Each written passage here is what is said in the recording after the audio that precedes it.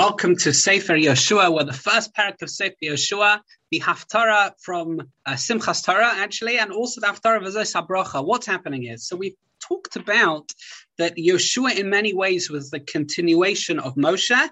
He was his prime servant.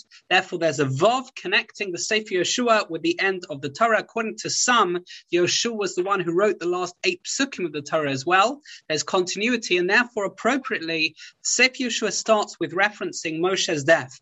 After Moshe's death, Hashem reassures Yeshua with a few things. Firstly, he guarantees him Eretz Yisrael. Remember, Eretz Yisrael is Yeshua's gift to the people, so to speak.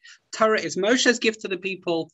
The moon, that is Eretz Yisrael, is reflecting the light of the sun, that is Torah. Moshe, remembers, compared to the sun, Yeshua to the moon.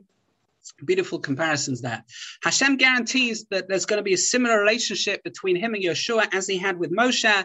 And Hashem says to Yeshua, you're going to be successful in annexing the land, in other words, expanding land to Eretz Yisrael, which will also have the sanctity, the Kedusha of Eretz Yisrael. Hashem tells Yeshua, Chazak be'emat, be strong, follow in the ways of the Torah. This is key to Klal Yisrael's success.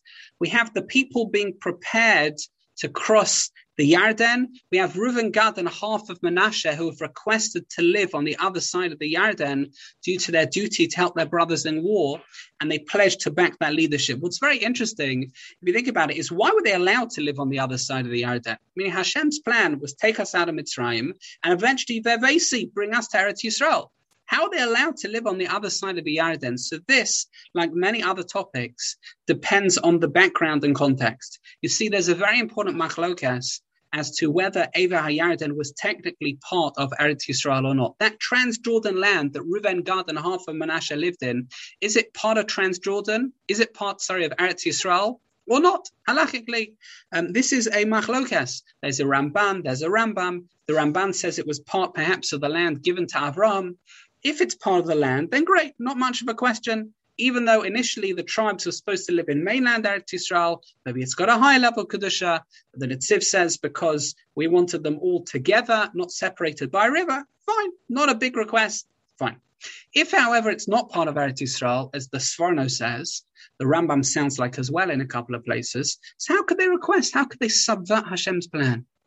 The idea seems to be as follows, says Rav Dessler, that it's all very well creating Kedusha from Kedusha, being in Israel and living a holy land, but creating Kedusha from a land which is not Kadosh, okay, their risk, you have to know when to apply it, that is a greater achievement. That is what they wanted.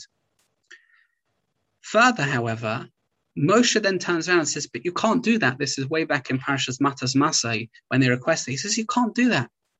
But Moshe didn't say you can't do it because Hashem will be upset. It's the spies. It's the whole thing again. How dare you? And thunder is going to strike and lightning is going to strike.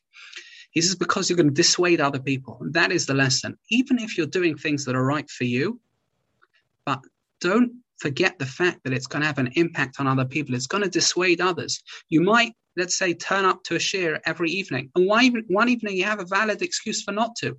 Great. That's you. But what about others? Are others going to learn that lesson? You may be involved in a project and you might have a right to back out, and maybe you should for you. But what about the impact on others? It's important to realize that we're part of a unit. We don't just exist as individuals. That's the first parak of Sefer Yeshua.